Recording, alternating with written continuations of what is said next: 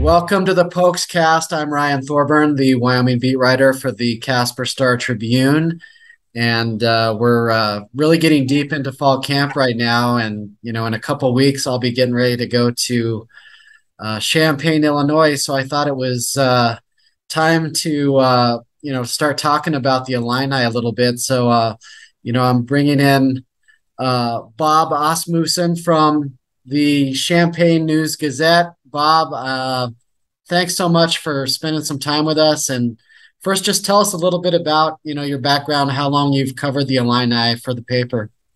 I've been here since 1989, so 33 years, doing mostly football, but basketball and literally everything else. I'm a columnist, I'm a beat writer, I'm a reporter. I cover things outside of sports, but mostly sports. And Illinois football has been my thing really since '89. So you've seen some good times. You've probably been to the Rose Bowl, but it's been pretty lean the last decade or so. Just how is the transition from Lovie Smith, who I thought was a good hire? He had a great success with the Bears. It just the traction was never quite gained there with him in the program, and now obviously you have Bielema, the great Wisconsin coach, went to the SEC. That didn't work, but he seems like a great guy to cover with his personality. Just how's that transition going? Well, he is a good person to cover. He has a lot to say. He makes his players and coaches available. So that part's good. Lovey was also pretty good that way. He didn't always have a lot to say. Lovey could actually go off topic. He could talk about politics, could talk about movies. The football stuff was more, he was pretty tight about that stuff. He wouldn't let you know about his team very much. But this guy's a little bit more open that way. I think he's better suited for college football than Lovey was. Lovey was not a good fit here. It wasn't anything wrong with him as a coach. Obviously, he's a great coach. He coached in the NFL. He'd been in a Super Bowl. But for college and Lovey, it was not a good match. And I think Bret Bielema in college is a great match. I think this is where he should be. I think if he had to do it over again, I wonder would he have left Wisconsin because he was rolling there. They won titles. They were going to bowl games every year. They were good.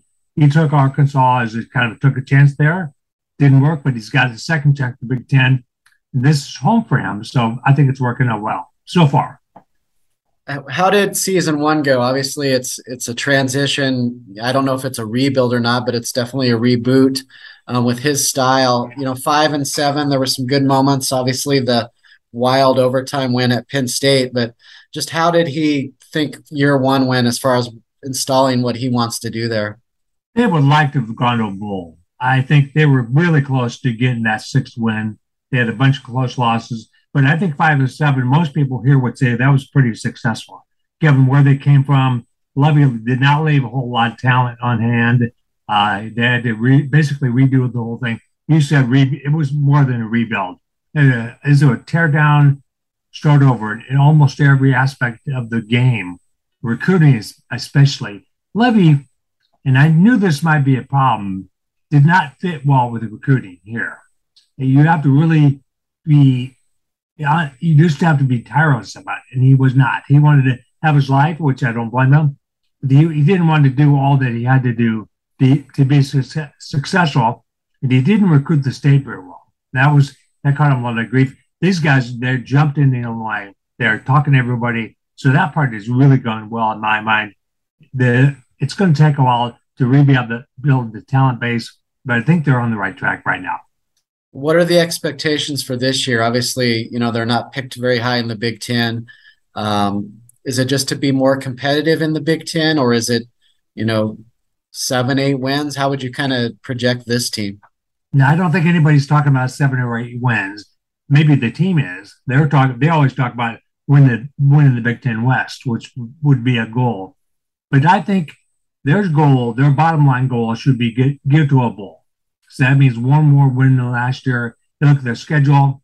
It's not totally favorable, but they don't play the Buckeyes, so that helps. They don't play Penn State, that helps.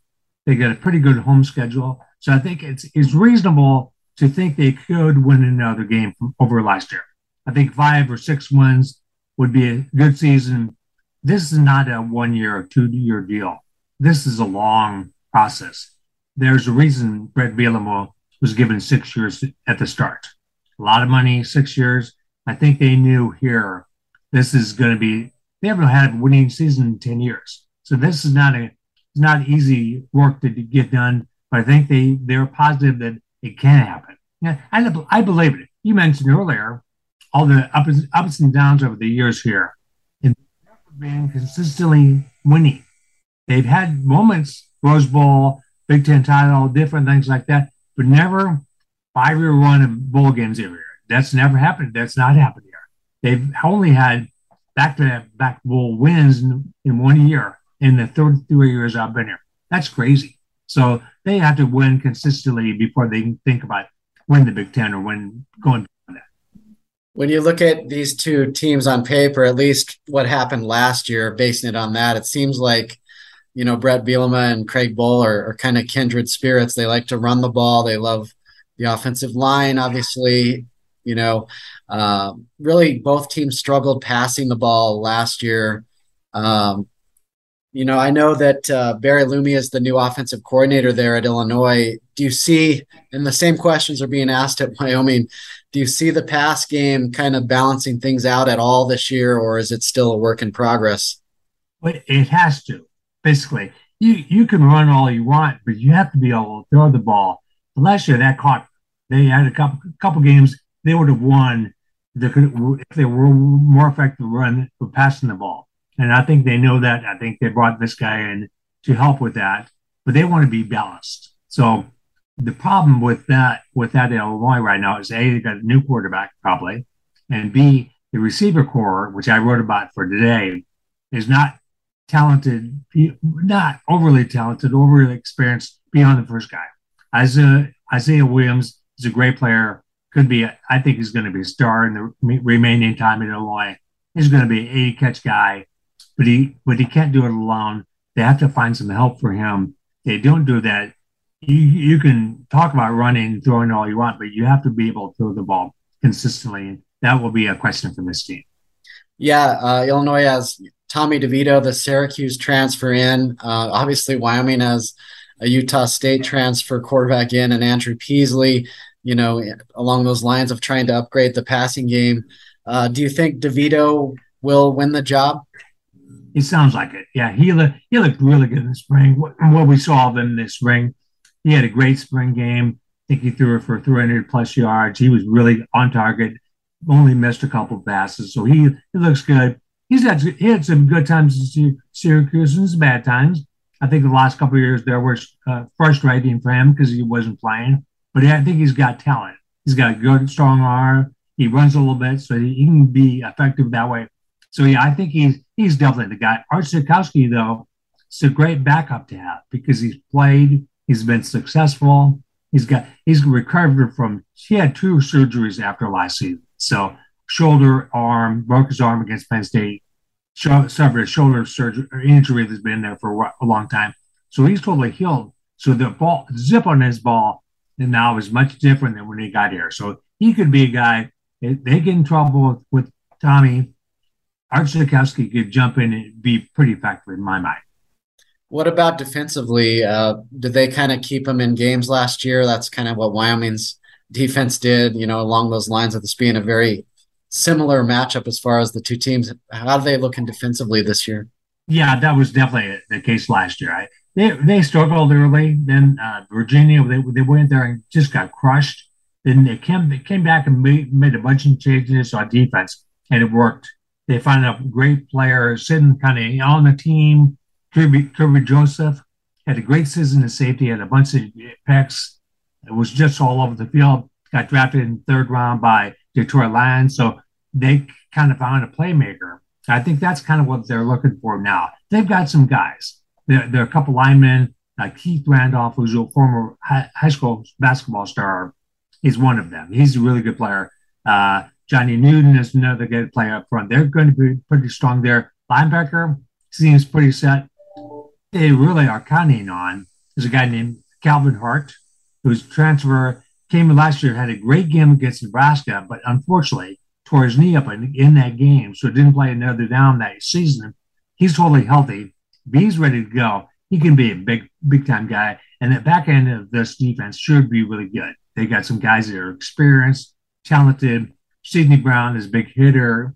His brother's started running back. So they got some nice talent in the secondaries. That part should be good. Yeah, those Brown brothers just showed up on Bruce Feldman's Freaks list on the Oh, Athletic. Is it safe to say that Illinois has, pretty good Power Five talent? Maybe not where Bielema wants it to go, but that, Wyoming's going to have a handful, especially with the Brown brothers, in terms of some of oh, the talent on the roster.